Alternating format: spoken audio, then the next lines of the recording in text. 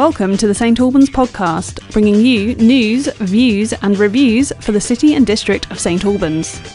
Welcome along to another edition of the St Albans podcast with me, Danny Smith, and also with Matt Adams, because he's here as well. And you know, let's face it, he's kind of the co-host, so you know, we need to.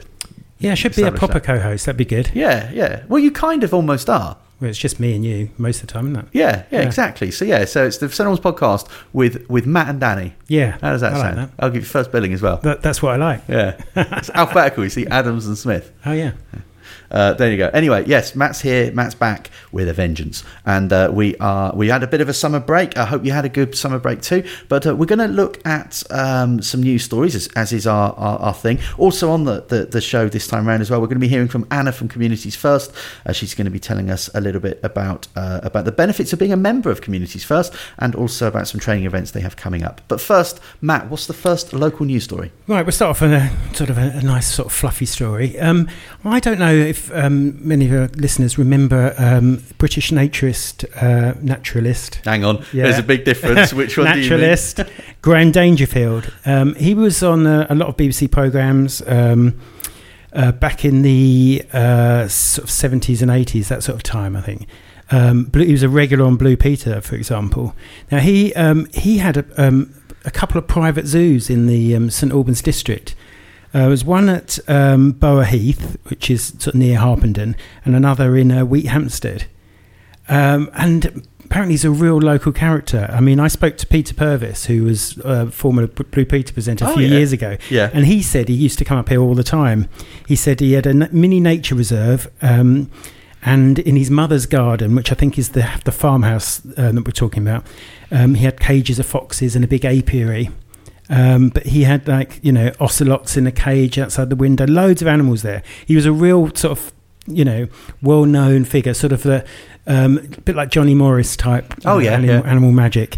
Anyway, he sadly passed away in 2018 at the grand old age of 80, I think he was. And his former zoo and wildlife rescue centre in Harpenden was sold into private hands, and they've completely converted it. Apparently there were cages in the garden. It was a real, it's still very much a zoo, a derelict zoo, and they've turned it into a family home, and it's just gone on the market for quite a lot of money. But that's not the story for me. It's the what was happening on our doorsteps, all these It's almost like a local history thing that's of interest to you. Yeah, it's really quirky. The fact that this guy lived around here, and a lot of people still remember him from his place in Wheathampstead. He's he pops up on sort of nostalgia websites and stuff like that. Okay. So Graham Dangerfield, I must admit, I'm not familiar with him, but then I didn't live around here back then, and I think we're a bit too young to remember him on TV. I mean, Johnny Morris obviously carried on for a lot longer. Yeah. On sort of children's programs. Terry Nutkins, I remember him, and then more latterly Chris Packham was somebody who was a lot on children's. But so this was a guy who was probably a precursor to something. I would have thought so, a little bit before them. Right. I mean, the place in Bowersbury Farm in Bower Heath, that was built in 1953. So, but some of the programmes he did were Badger's Bend, 5 O'Clock Club, and Boom. None of which I've heard of. No. Animal Magic. I've heard of that. And usually something will trigger. I mean, I'm quite interested in old TV, and I know quite a lot about it. But no, I hadn't heard of them. But a real local figure. They probably were on ITV. You didn't do that as a kid. You were quite posh, weren't you? Absolutely. You had that button removed, didn't you, off the telly? Just BBC for you. But anyway, okay. So Graham Dangerfield's former home, which was a private zoo and wildlife rescue centre, has just been renovated and is now on the market. Yeah. Can you imagine living next door to that when it was a zoo? I don't know what would be worse, the noise or the smell. Yeah. It's what your neighbour said about your place.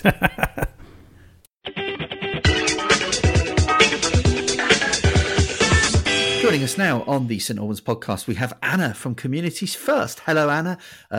Poor old Anna, we tried to connect about 3 hours ago and we couldn't do it. We couldn't make it work for love nor money, but you're a trooper, you came back, you gave it another try, and now you're here. Hello. Great. Hi, Danny. Got it working eventually. Yes, we got there in the end. So Anna comes on each month and talks about Communities First and tells us about what Communities First is and how it can help people in the community, how it can help individuals who are looking for volunteering opportunities, how it can help local groups as well. And what we're going to talk about this time round.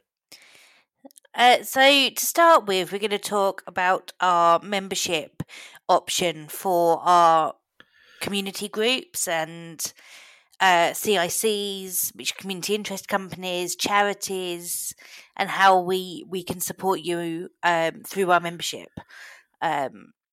So as a member, an organisation will have access to professional advice, training, support that will help the organisation to thrive. And member benefits include support to set up and run a group, including guidance on structures, policies and the role of management committees and trustees, specialist funding advice and support, including identifying sources of funding and advice on completing funding applications, specialist volunteering support, including we promote your volunteer vacancies and match with suitable volunteers. So you have access to our Communities First website members section, which is where you can upload volunteer vacancies yourself that you want viewed on our website and log in and review training that you and your colleagues have undertaken. So we also have access to a range of networking and development events, including the Stronger Together networks and regular Meet the Funder events, so organisations can meet funders directly. We have a range of newsletters, including members' e-news and a monthly funding newsletter. We represent organisations at a local, county and regional networks to ensure voices are heard, especially on decision-making partnerships. We can just help and guide in managing the Now, organisation. I'm going to put a few things to you. Mm-hmm. And let me see if you tell me, yes, we help or no, we don't. Okay. Like a little game almost. Okay. So if I wanted help with writing a bid or a tender, is that something you can help with? Yes. Yep. So we have specialist colleagues who know all about how to write and support funding applications, and they can help. Okay.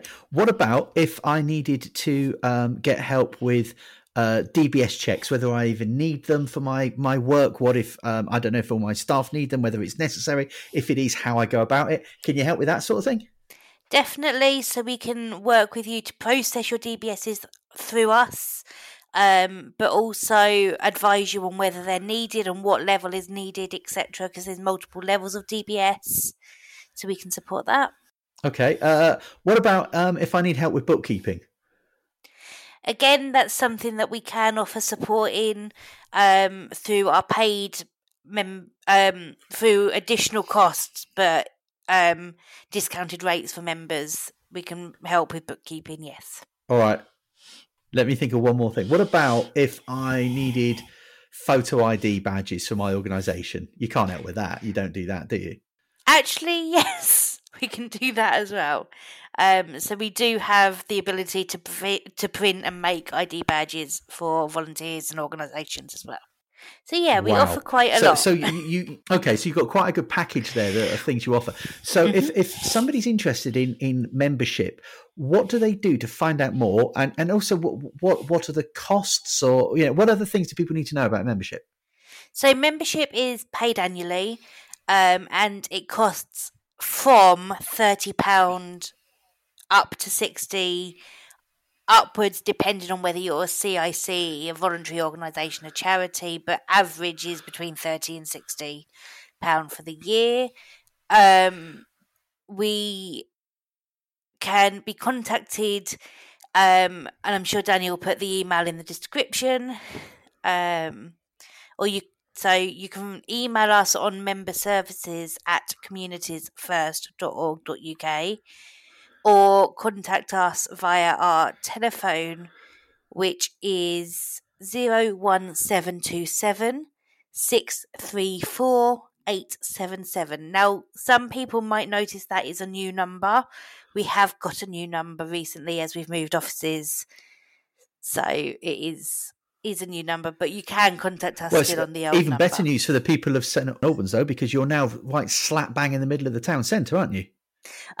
We do have one office in the middle of the town centre, but that's not our main office anymore. We are now based out in Frogmore area. Okay. But we do But have you're a based there, regular so we do have a regular office in the Civic Centre. And you can come there to see us for volunteering or different things. Great stuff. Thank you for that. The information that Anna has just mentioned there about membership and about how to find out more and the contact number as well, all of that is in the podcast notes right now, and we'll have more from Anna in a moment. Hi, I'm Chris Aikman. Join me, local author Howard Linsky, and St Albans podcast producer Sam Rolfe for the St Albans Film Guide. Each week, one of us will guide you through the new releases at the cinema and on streaming services. We'll also give you our choice of the best films to watch on UK free-to-air TV for the forthcoming week. So if you're a film lover, join us for a chat about all things movie-related every week as part of the St Albans podcast. New episodes will be released every Friday morning. For more information, visit stalbanspodcast.com or find us where any good podcasts are found. The news story now from your friend of mine, the Heartsound's very own Matt Adams. Hello. Right, we're going to do a couple of stories here on the energy crisis. The first one is more about how sometimes the national media spin things and the local implications of that. Now, there were national newspaper headlines claiming that the oldie Fighting Cocks was at risk of closure because of the spiralling energy costs. Headlines like Britain's oldest pub fighting for survival, maybe forced to close. A lot of big stories in the Mail, the Metro, the Sun. This is all came from one source. Now, a news agency sent a reporter out there unannounced to talk to the general manager, and they syndicated their story to a host of media outlets. And they were the one that put the whole thing on that it may be forced to close. But if you actually read the story, it doesn't say that at all. It says they were talking about the industry as well as a much more general thing, and they're saying that a lot of pubs are going to struggle this winter and they need help from the government. But they said that they were lucky because they're in an affluent area which attracts tourists, and they've made the most of the summer. They've had a fantastic summer and effectively banked a lot of reserves. So although it will be difficult if prices go up, they're not. They're certainly not looking at closing, and they're determined to be here next year. But I had to put a whole statement out about this because they were having people contact them and offering, all these fundraising ideas, wanting to send them cash to keep them afloat. And, they just don't need it because although it's hard, and it's hard for a lot of businesses, it's not reached that point yet. I mean, this is something where... Is this what some people call lazy journalism? That they're after a sensationalist story about how bad it all is? I don't know if it's lazy. It's misleading, and it was designed to get people reading that story. If you say that a 1,200-year-old pub is facing closure, that's a bit more than the pub. A pub is saying that they're all right actually, and it's not as bad as you thought it was. Yeah. They wouldn't have been able to sell that, and that's what they would have done. They sold this story to all these different news sources.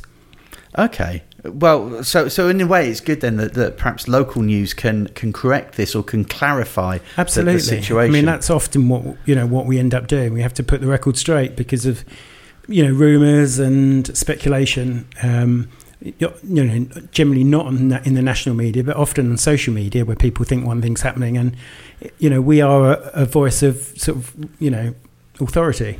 Yeah. And I guess also you have more. Is this fair to say you have more time to actually ensure you get the stories right, whereas they're probably under a great deal of pressure to knock one out quickly? We do try and get stories out as quickly as possible, but I don't know if you ever watched a program called The Newsroom some years ago, Aaron Sorkin. There was a whole thing on that about they were being scooped on a particular story by various other news media, and they were saying, no, we want to get two sources to back it up. And I think at the end it turned out to be a different story. But they took, taking your time sometimes. Yeah, you don't get that immediate, click through from, Facebook or whatever. But if you get it wrong, then that's going to have a much worse effect long term. Well, yeah, quite. And it is the sort of thing where I guess the public want accuracy, but perhaps sometimes it's going to be, don't be right, be first, or something like that, isn't it? Yeah, some sort of mantra. Yeah, but we're invested in this community, so we don't want to upset people. No, and you do. This is a thing as well that you guys do. You do look into these stories. You find out what the truth of it is, and you report it to us. And that's not just how great the Herts advertises, but that's generally local news. That's sort of what happens, isn't it? Absolutely, to varying degrees. And you guys are at the front end of that. But thank you for that. Oh, welcome. All right, we'll have one more news story from Matt Adams from the Herts Ad in a moment.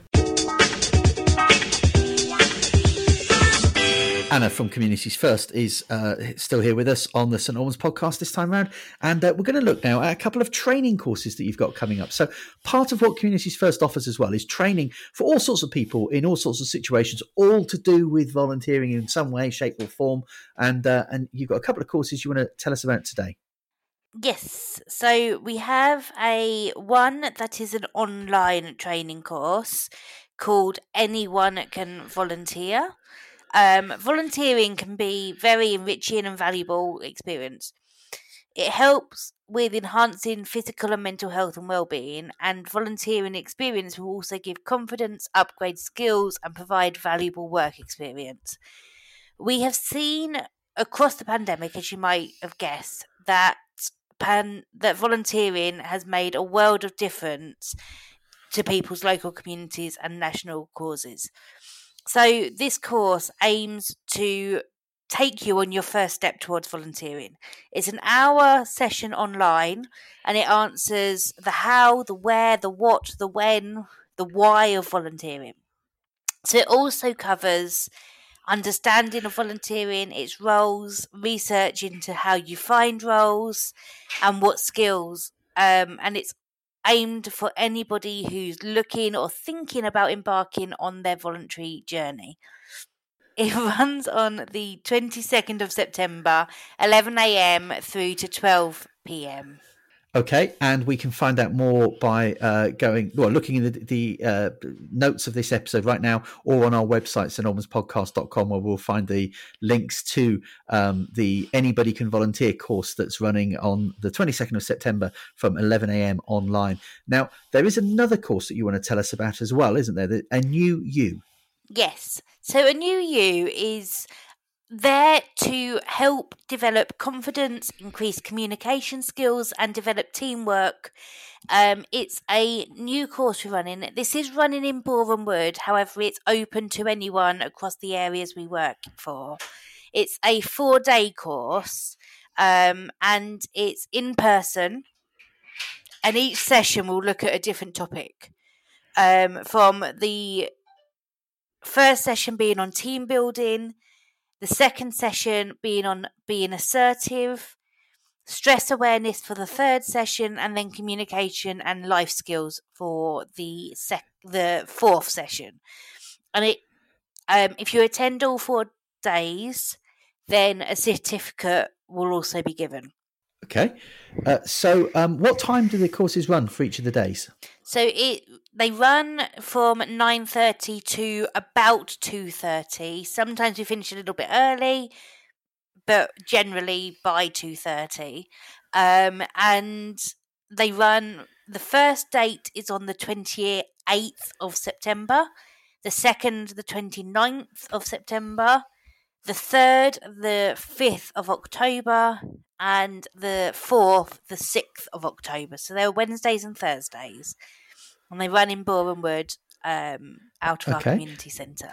Okay, so that's at the Farriers Way Community Centre in Boreham Wood, and that's the Wednesday the 28th and Thursday the 29th of September, and then Wednesday the 5th and Thursday the 6th of October from 9:30 to 2:30. And again, all those details will be, or the link to all those details will be found on our in our podcast notes and on our website at stalbanspodcast.com.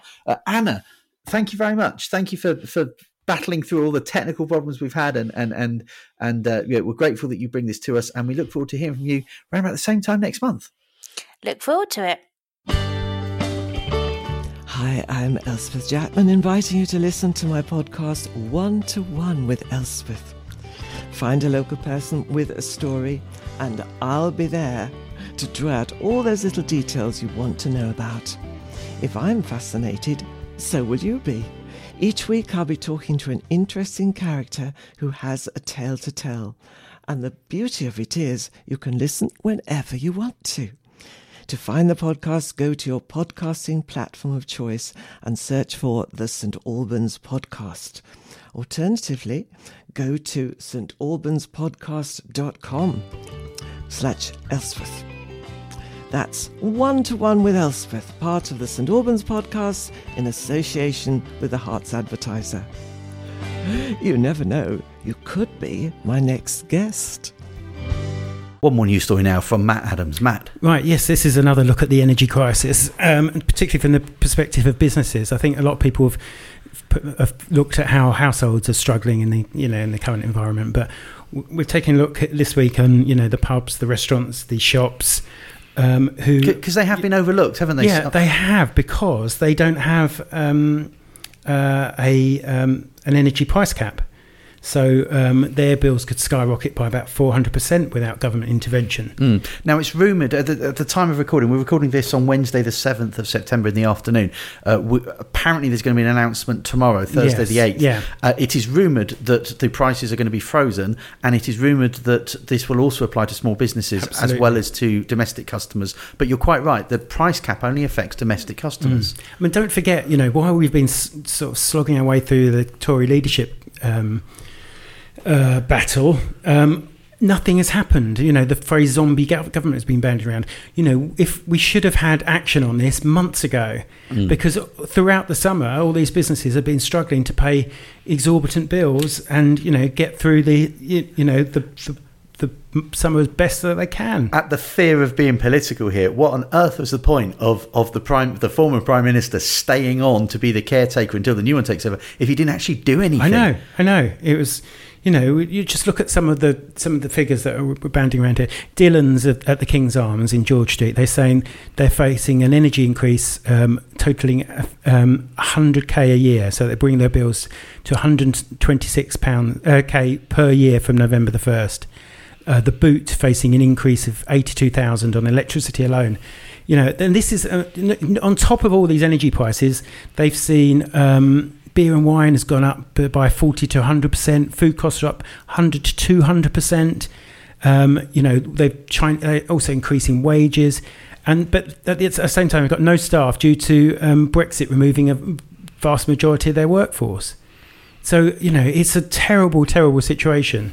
We need something to be done. Well, hopefully next week we can talk a little bit about the announcement and the impact of that announcement and whether they've gone far enough. Yes. I mean, unfortunately, you can already sort of predict the stories, can't you? It almost just writes itself, really, that it will be that they've offered something, but it hasn't gone far enough. It's not quite comprehensive enough. There are people who've been missed out. But all of that is speculation. We don't know yet what's going to happen until it is indeed announced. Absolutely.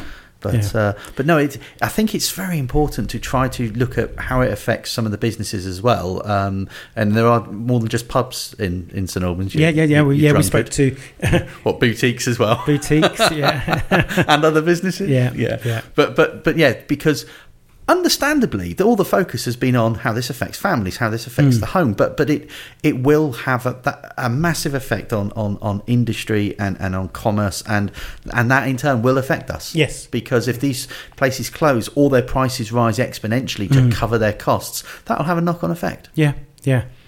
I know, grim times. Yes, but there is hope at the same time. There could well be an announcement that will maybe make a big difference on all of this. Let's hope it's not a case of too little, too late. Well, we'll find out. But we'll find out how it affects us locally through the pages of the Hearts Advertiser. Matt, thanks very much once again. Thanks also to Anna from Communities First. Next week on the podcast, we have our literary correspondent, Claire Hobber. She'll be back talking about more books that we should be looking at. So that's coming up. And also on the podcast this week, we have the film guide with Chris and Sam. They carried on throughout the summer. They were hardcore, yeah. They'll be back on Friday looking at new film releases in the cinema, on streaming services, and the best of what's on TV as well. And then we have the Dagenham Street Baptist Church virtual service. They carried on throughout the summer as well. No, they didn't. They had 2 weeks off, but slightly more hardcore than us. And then Elspeth Jackman will be back on Monday with One-to-One with Elspeth. Find out more about the St Albans podcast on our website, stalbanspodcast.com, and also check out the notes of this here episode where you can find links to all the different bits and pieces we've told you about throughout this episode. And we'll be back next week. Say goodbye, Matt. Goodbye, Matt. I knew you were going to do that. Thanks for listening to this edition of the St Albans podcast with Danny Smith. If you've enjoyed this podcast, please rate, review and subscribe on Apple Podcasts or a podcast platform of your choice. This will help us reach more listeners. Join us, the St Albans podcast, next Wednesday for more news, views and reviews. In the meantime, commit no nuisance. Produced by Samantha Rolfe. Logo and artwork by David Ellis. This is an independent production in association with the Hearts Advertiser. If you would like to become a community partner or a sponsor of the podcast, please visit stalbanspodcast.com for more details.